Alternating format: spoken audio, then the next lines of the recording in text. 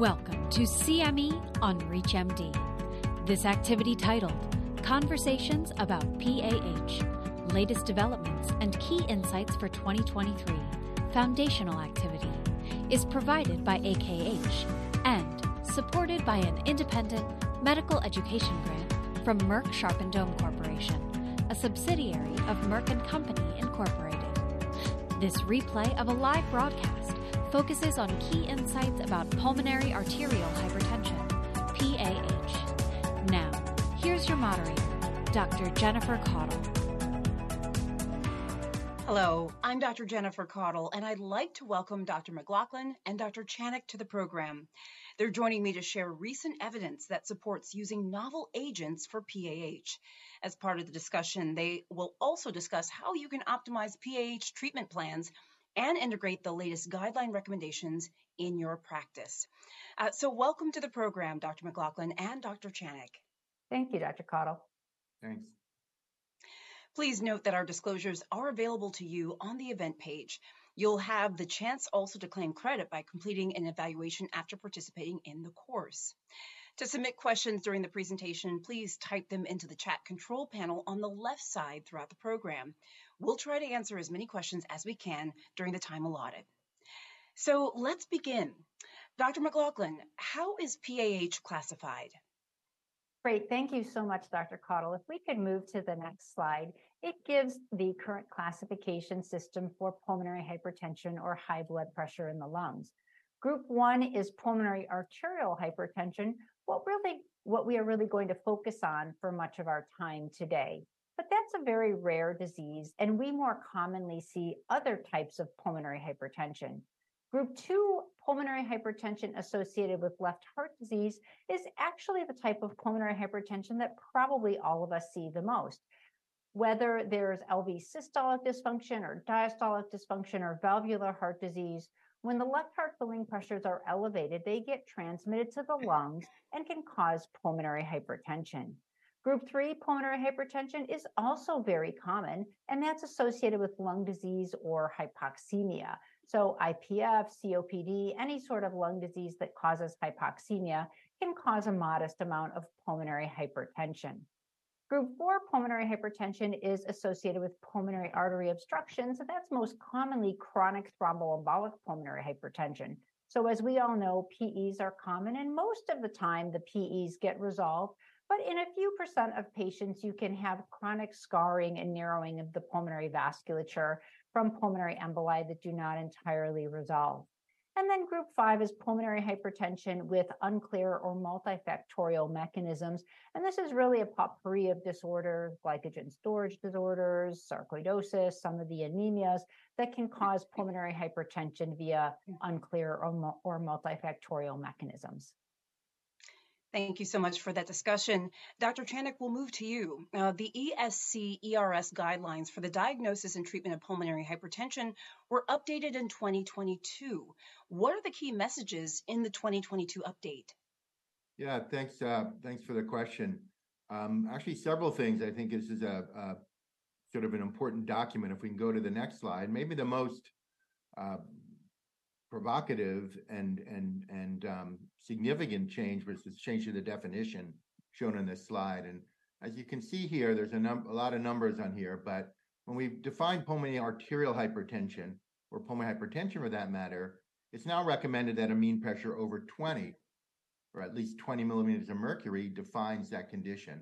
And that's based on pretty good data that our old number of 25 was probably too high. You can see, in addition, there's been a really significant change with the European guidelines, which is this PVR cutoff of 2 Wood units, where traditionally it's been 3 Wood units.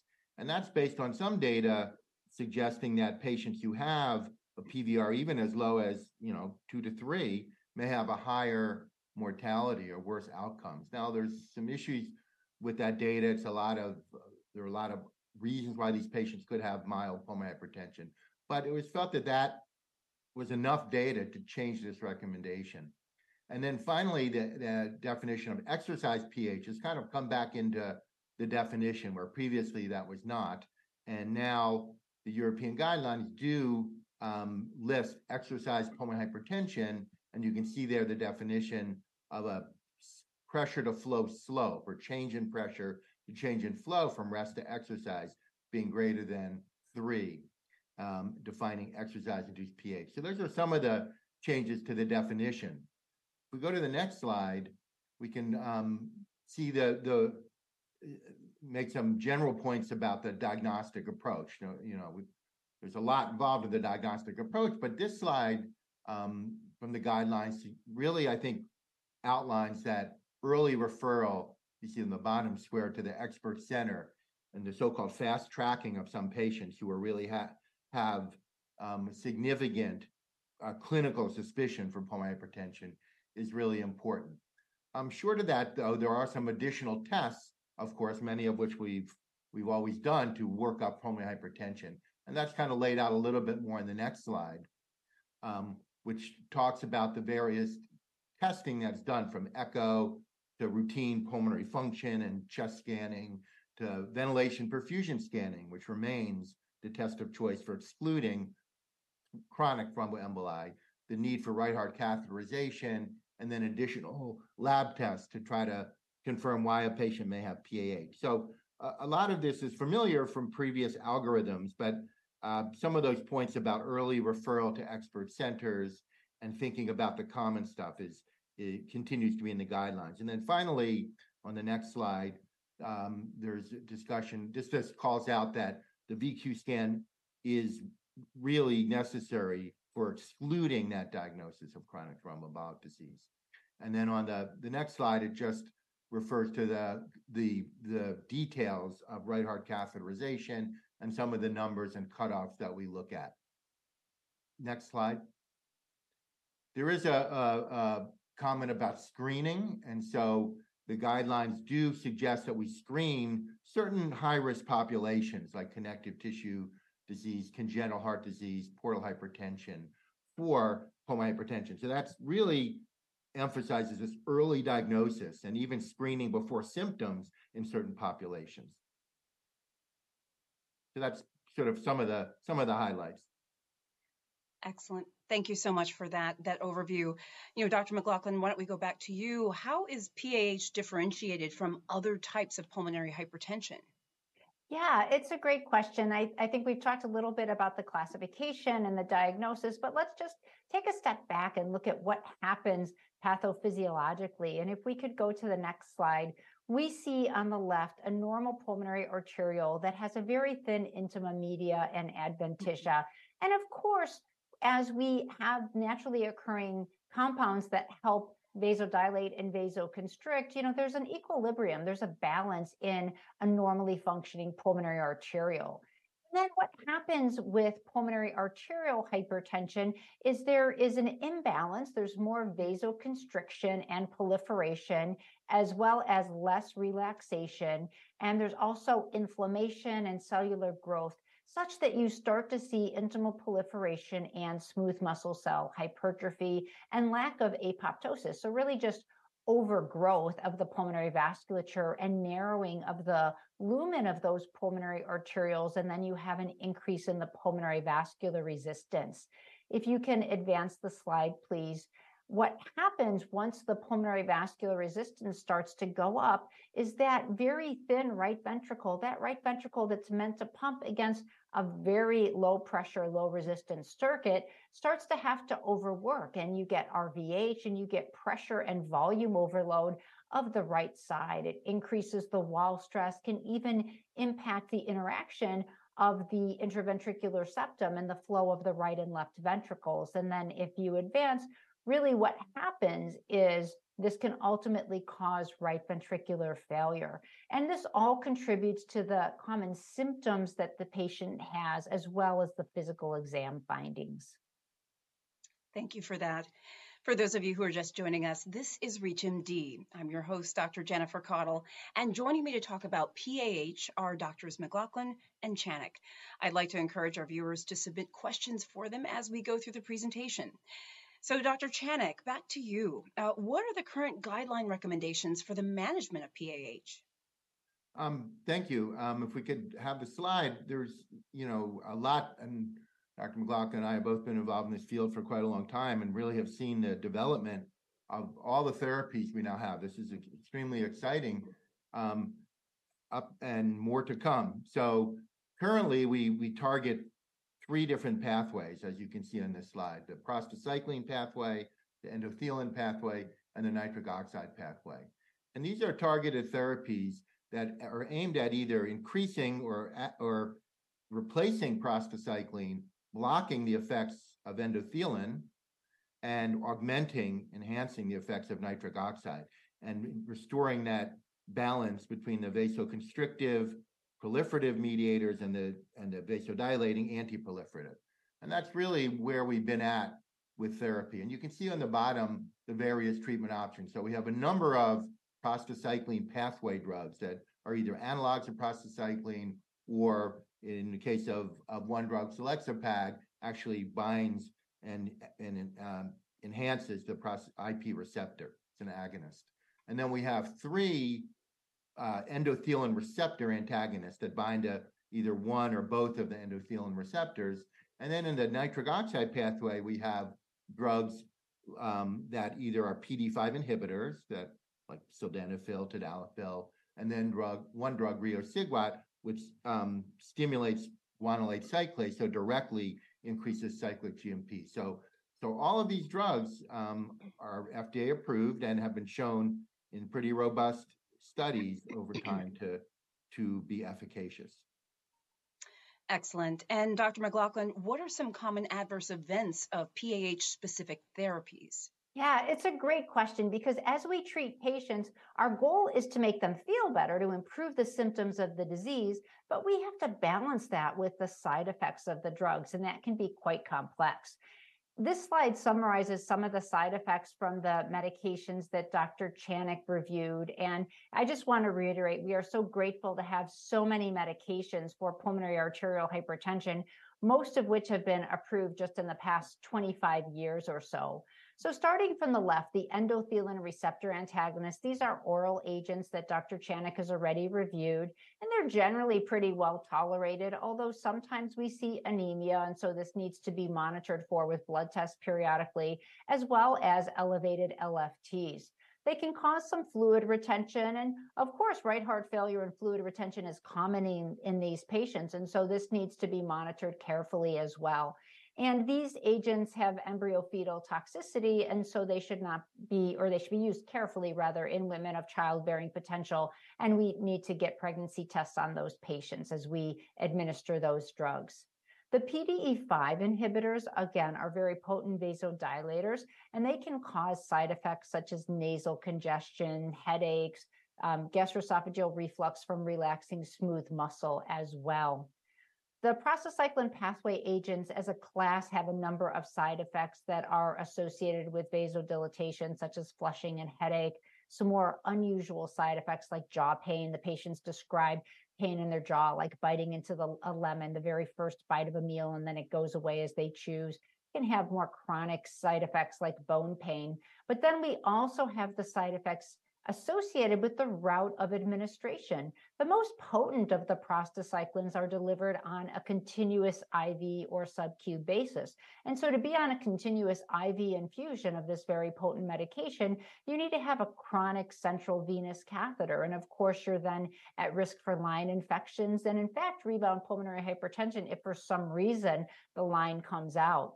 To obviate the need for continuous IV infusion, there's also a prostacyclin that's delivered on a subcutaneous continuous basis, much like insulin can be in some patients. But in about 85% of the patients, there is pain or erythema at the site of the subcutaneous infusion. And we certainly have nurses that spend a lot of time on the phone with our patients, helping to manage the site pain and the other side effects. And then there are inhaled prostacyclin pathway agents, and any inhaled drug can often cause a cough. So we see that sometimes. And then there are the SGC stimulators. They also work on the nitric oxide pathways, and so have many of the same side effects as the PDE5 inhibitors do. They tend to have a little bit more of an impact on blood pressure and rarely can cause syncope, but also cause dyspepsia, headache, and lower extremity edema. And they also have embryo-fetal toxicity. So monitoring of a patient with childbearing potential is important as well. Thank you for that. And Dr. Chanik, how has the treatment paradigm evolved in PAH?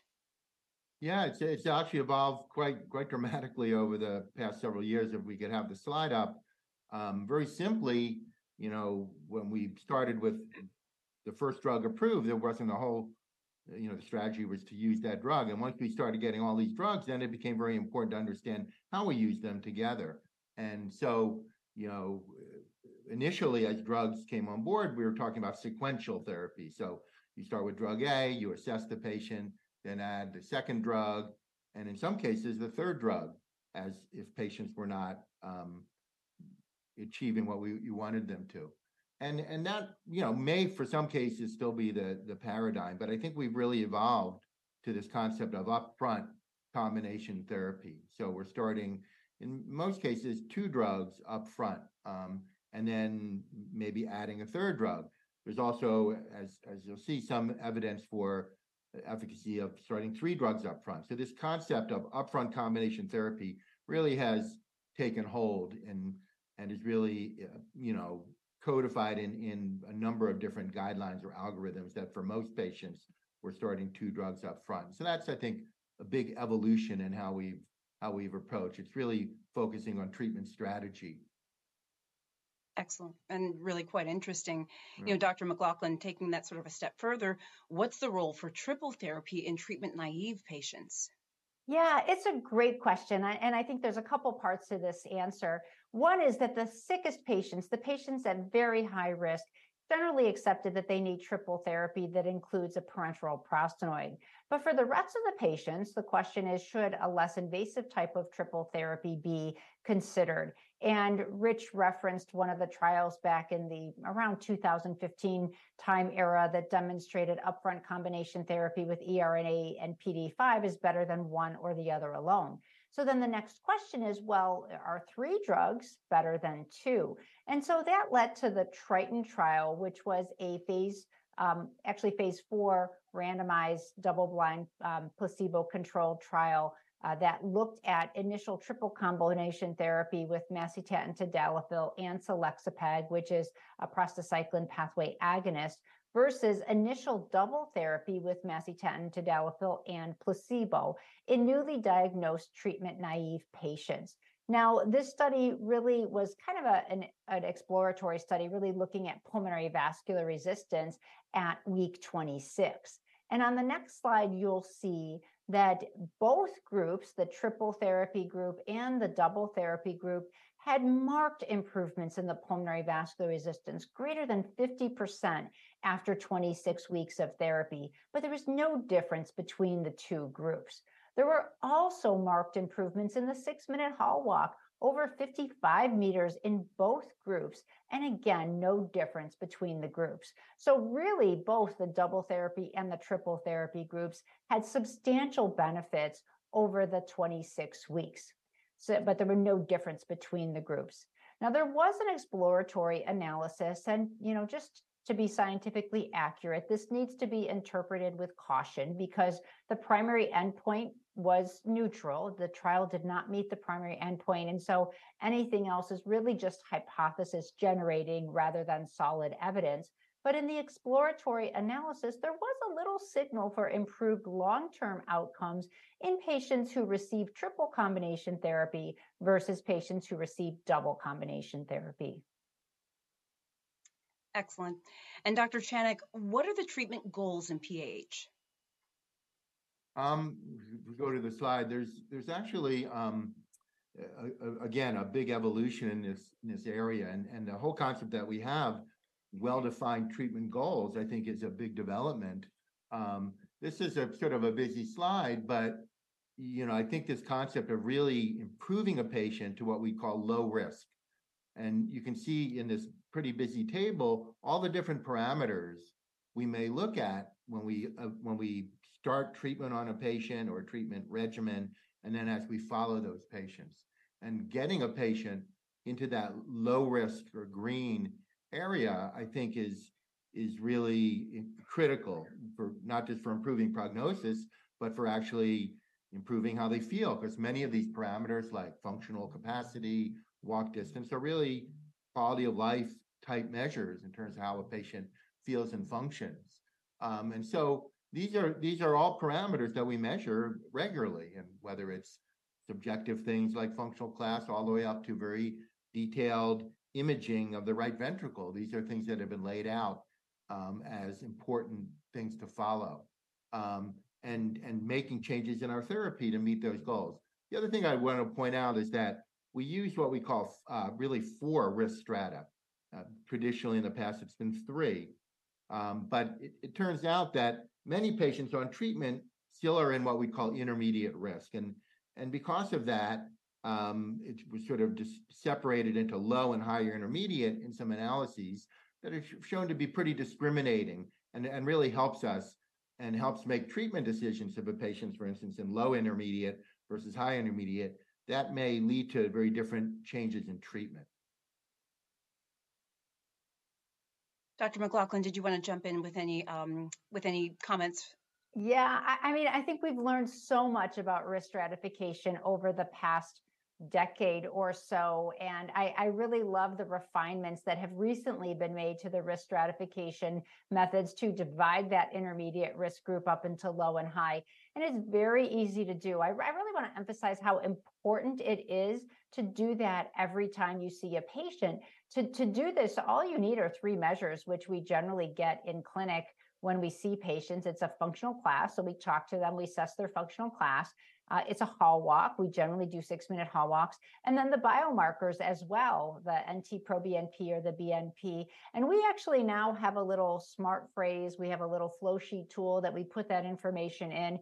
And we actually generate that at the bottom of the note, like what their score is and what category they fall into. And as Dr. Chanik said, it really makes counseling the patient much, much more gratifying, because you can give them a clear expectation of their risk and talk about why they do or don't need other therapies. But on the other hand, it's one part. I think it's also important to consider the patient's comorbidities, their right ventricular function. There are other things that go into how we treat patients as well. Excellent. Okay, and moving on, as a reminder, we do encourage you to submit questions for the faculty. So to submit questions during this presentation, please type them into the chat control panel on the left-hand side throughout the program. We certainly will try to answer as many of your questions as we can during our time allotted. So moving forward, Dr. McLaughlin, what are some new and emerging therapeutic targets for PAH? Well, Dr. Cottle, I have to say it's such an exciting time for research in pulmonary arterial hypertension. Dr. Chanik kind of outlined the 3 pathways that we've targeted for many years. But every time I explain that to an audience, I always say that's just the tip of the iceberg. We talk about those 3 pathways because those are the ones we understand, and those are the ones that we can currently target with FDA-approved therapies. But there's so much more to pulmonary arterial hypertension than just those 3 pathways. And you can see on this slide, there are a number of pathways that are dysfunctional or dysregulatory in pulmonary arterial hypertension that we maybe don't understand or that we can't yet target. But it's an exciting time in research. There are a number of trials going on with pathways that we currently know, but we're trying to make delivery or side effects a little bit easier for the patient. So other prostacyclin pathway agonists like ralinepag, there's a trial going on. Other types of inhaled treprostinil that might make administration a little bit easier. But there are new pathways that are being studied.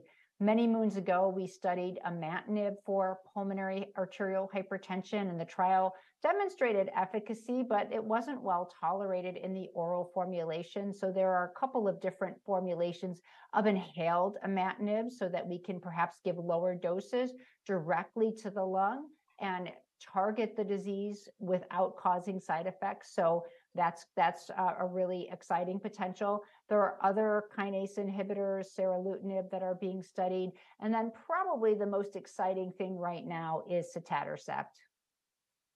And speaking of sotatercept, Dr. Chanik, let's go back to you. Sotatercept is a promising new drug that is in a novel drug class for Group 1 PAH. How does this novel treatment pathways for PAH differ from current therapies? Yeah, no, I would certainly agree that this is a very exciting agent with pretty strong data that I'll discuss in a second. Very simply, it's a drug that's a what we call an activin. It works in the activin pathway. Activin is a molecule that is part of what we call the TGF beta. And the bottom line is that mediates a lot of growth and proliferation downstream. So this drug specifically eats up the activin, if you will, and hopefully prevents it from doing or mediating those kind of downstream effects. And it turns out that in fact is likely a benefit. And so we have now recently a phase 3 study called Stellar that was published in the New England Journal of Medicine just very recently, which looked at patients who are already on background therapy, stable, but still symptomatic, who were then randomized to sotatercept, which is a subcutaneous injection every 3 weeks, with the primary endpoint being improvement in the 6-minute walk test. And the results in that, if you can show on the next slide, was quite striking. So sotatercept indeed did improve 6-minute walk distance significantly compared to placebo. And again, these are in patients who, in many cases, have very long-standing pulmonary arterial hypertension, already maintained on, in some cases, very aggressive background therapy, including parenteral prostacyclin in about 40% of patients. In addition, and this is very reassuring, there were a number of secondary endpoints that were also improved and you can see the list there, from pulmonary vascular resistance, functional class, time to worsening, so delay in clinical worsening.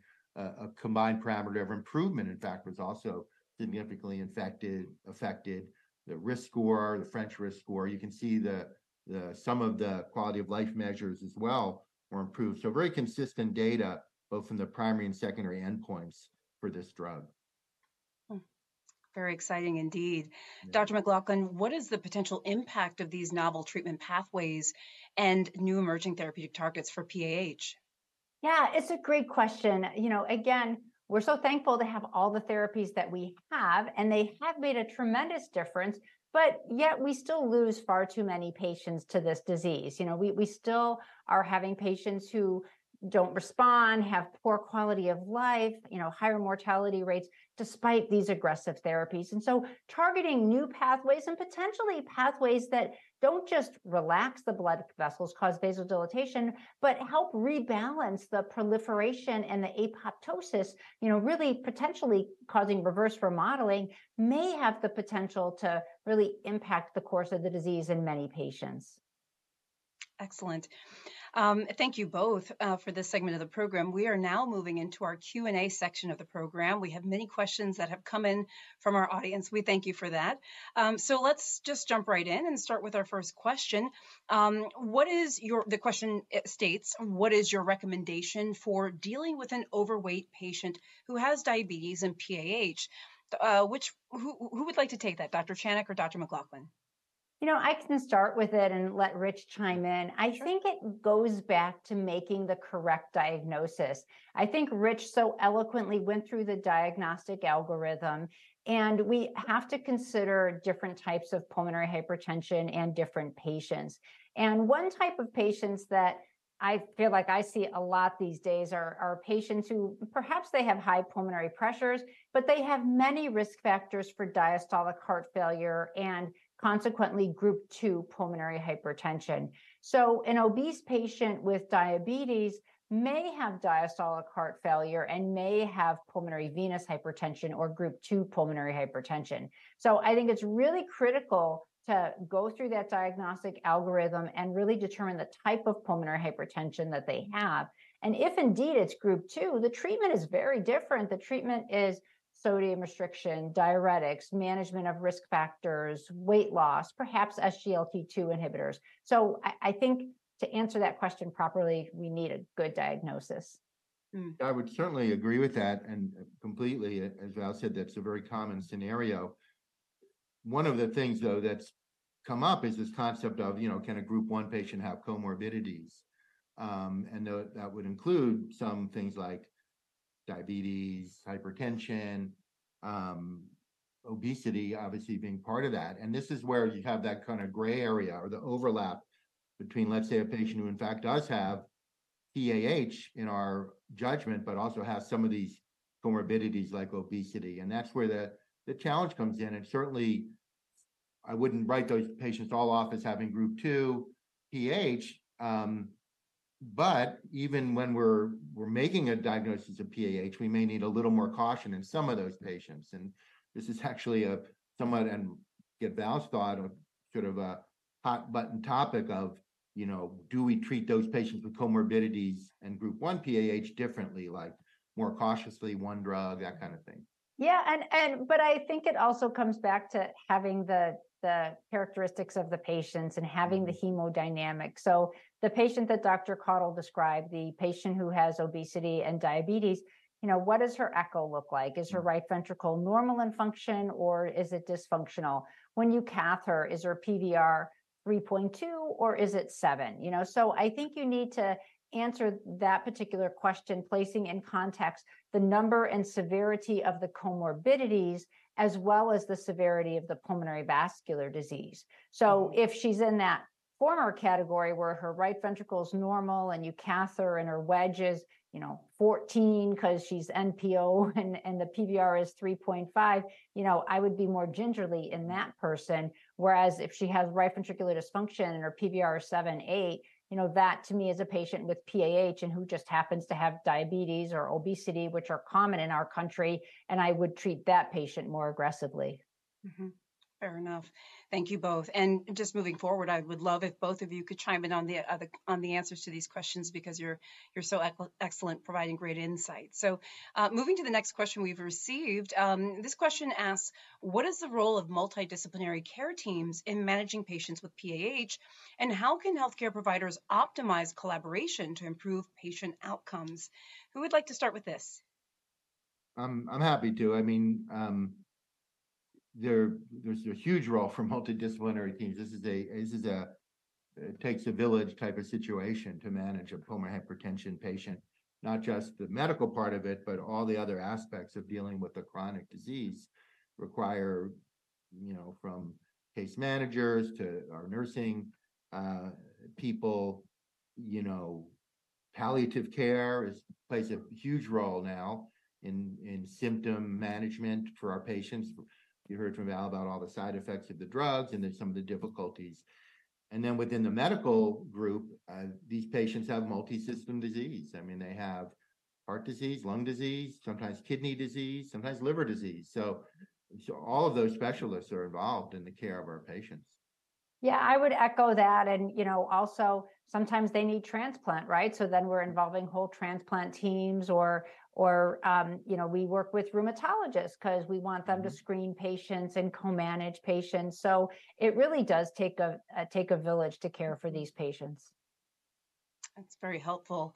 Sort of kind of along those lines, as it takes a village, let's talk about helping your patients, with adherence and making sure they're able to follow their care plans. What, 1 to 2 pieces of advice do each of you have, or things that you do to help your patients be adherent to their care plans, or help them stay on top of their care? Sure. I think, first of all, it starts with education. We need to educate them about the disease. We need to educate them about the serious nature of the disease, in a way that they understand why it's so important to get to be consistent with their care.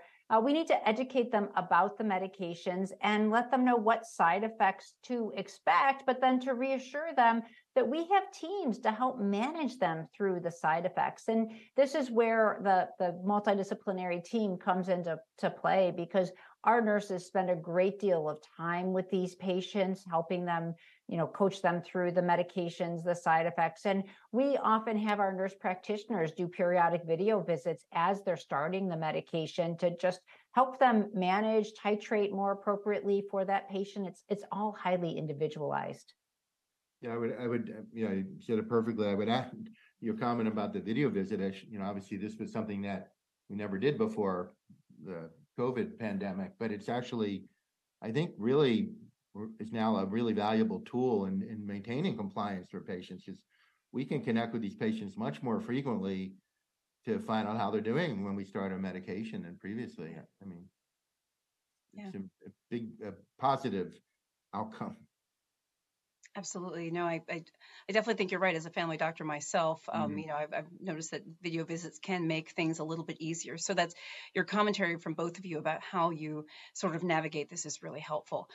We have another question about patients with comorbidities. I know both of you talked about this a little bit in our first question, but this question says, what are some of the key challenges of treating PAH patients with comorbidities? And what's your advice for healthcare providers with this and dealing with these challenges? Yeah, I mean, I can take that. We could have talked about it a little bit, but I think, in the sort of in the trenches, maybe where the question's coming from, because, the patients that many people see in practice are not the 30-year-old, thin patient with severe pulmonary arterial hypertension, what we used to call primary or now idiopathic PAH. But you see patients who have all these comorbidities. They may have some sleep apnea, they may have the obesity, the diabetes, and in some cases, they have pulmonary hypertension. And the question is, really, what do you do with those patients? Can't necessarily send all of them to a expert center that may not have access. So how do you work it up? And I think Val kind of said it nicely. It's really a systematic approach. So the first question is, why do you think this patient has pulmonary hypertension? How severe is it? And what are the treatable comorbidities or conditions? So, and for instance, if we see a patient with severe hypoventilation syndrome who's obese, treating that patient with CPAP or BiPAP and diuretics may actually relieve or resolve the pulmonary hypertension. So you need to go through that stepwise approach. What you don't want to do, okay, Valsworth, is throw them on PAH medicine without really understanding what's causing the problem.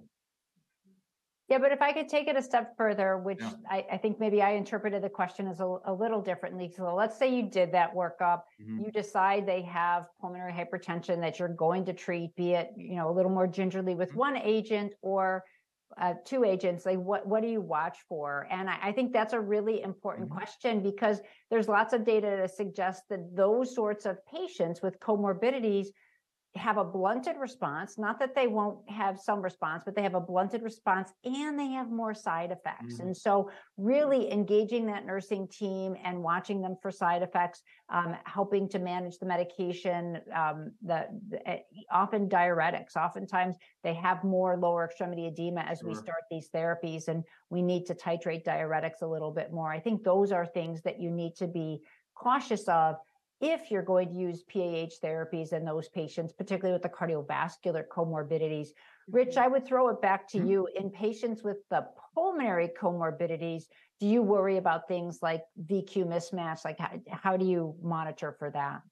Yeah, that's another great question. And I think, to be honest, it's probably a little bit overemphasized in our experience. And there's some data on this that, in the patients, you may have some lung disease, and whether that's some COPD or even some pulmonary fibrosis, if they have significant pulmonary arterial hypertension, you probably don't see significant worsening of oxygenation. The concept has been that, you're dilating the bad areas of the lung and therefore worsening the VQ matching. That may happen occasionally, but in my experience, not very often. But still need caution, because you want to be sure that you're treating the right disease. Group 1 PH is one exception. There's one therapy, inhaled treprostinil, which is approved for group 3 PH. Excellent. I just wanted to say I appreciate both of your answers to that question, taking the question and sort of dealing with it from two different angles. One, from making sure that the diagnosis is correct and that there's nothing underlying that we're missing or causing the PAH. The second is, what do we do when people are, do have a true diagnosis of PAH and have comorbidities? So I appreciate that. It looks like we just have a couple more questions. What are some important considerations when developing individualized treatment plans for patients with PAH? How can healthcare providers really work with their patients to tailor their care? You both did talk about, that it takes a village, multidisciplinary care. Is there anything else that you might add sort of in addition to that with individualized treatment plans? Yeah, I think it's a great question, because these patients, they're all highly individualized. And so I think I would make a couple of points, and I'm sure Rich will have others. First is we need to talk about what the goals are. What are the patient's goals, and try to have them set some goals. Maybe they come and they can't take care of their kids, or they can't go up a flight of stairs. Usually their goal is to have an improvement in their shortness of breath and their ability to function, and trying to get an idea of what they want to do in their daily life, and it is an important goal.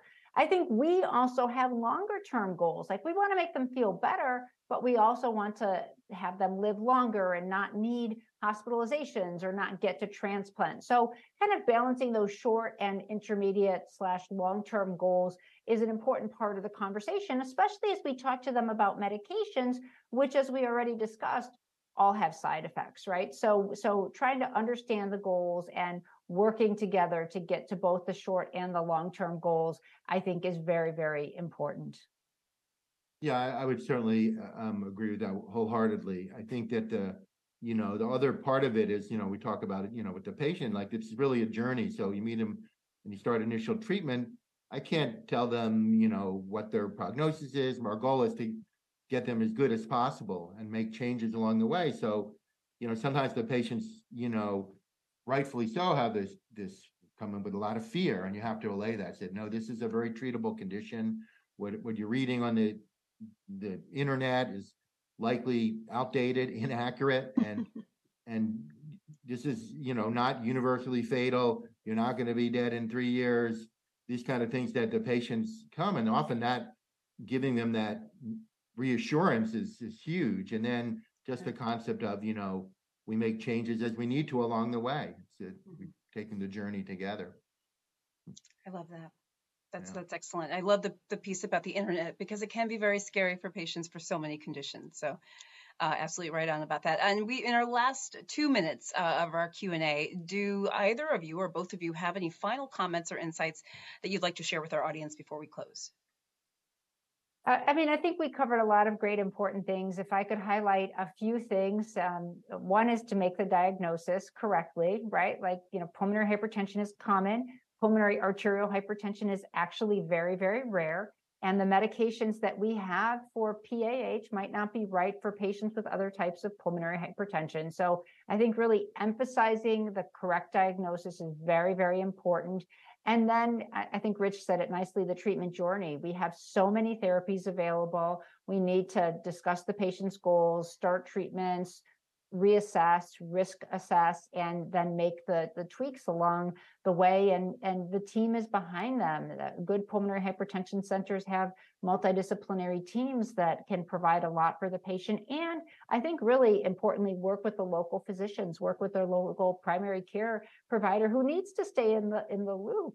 And so really having that good communication and providing a lot of care locally, but having the resource of the clinic, the pulmonary hypertension clinic, is really a win-win for patients. Excellent.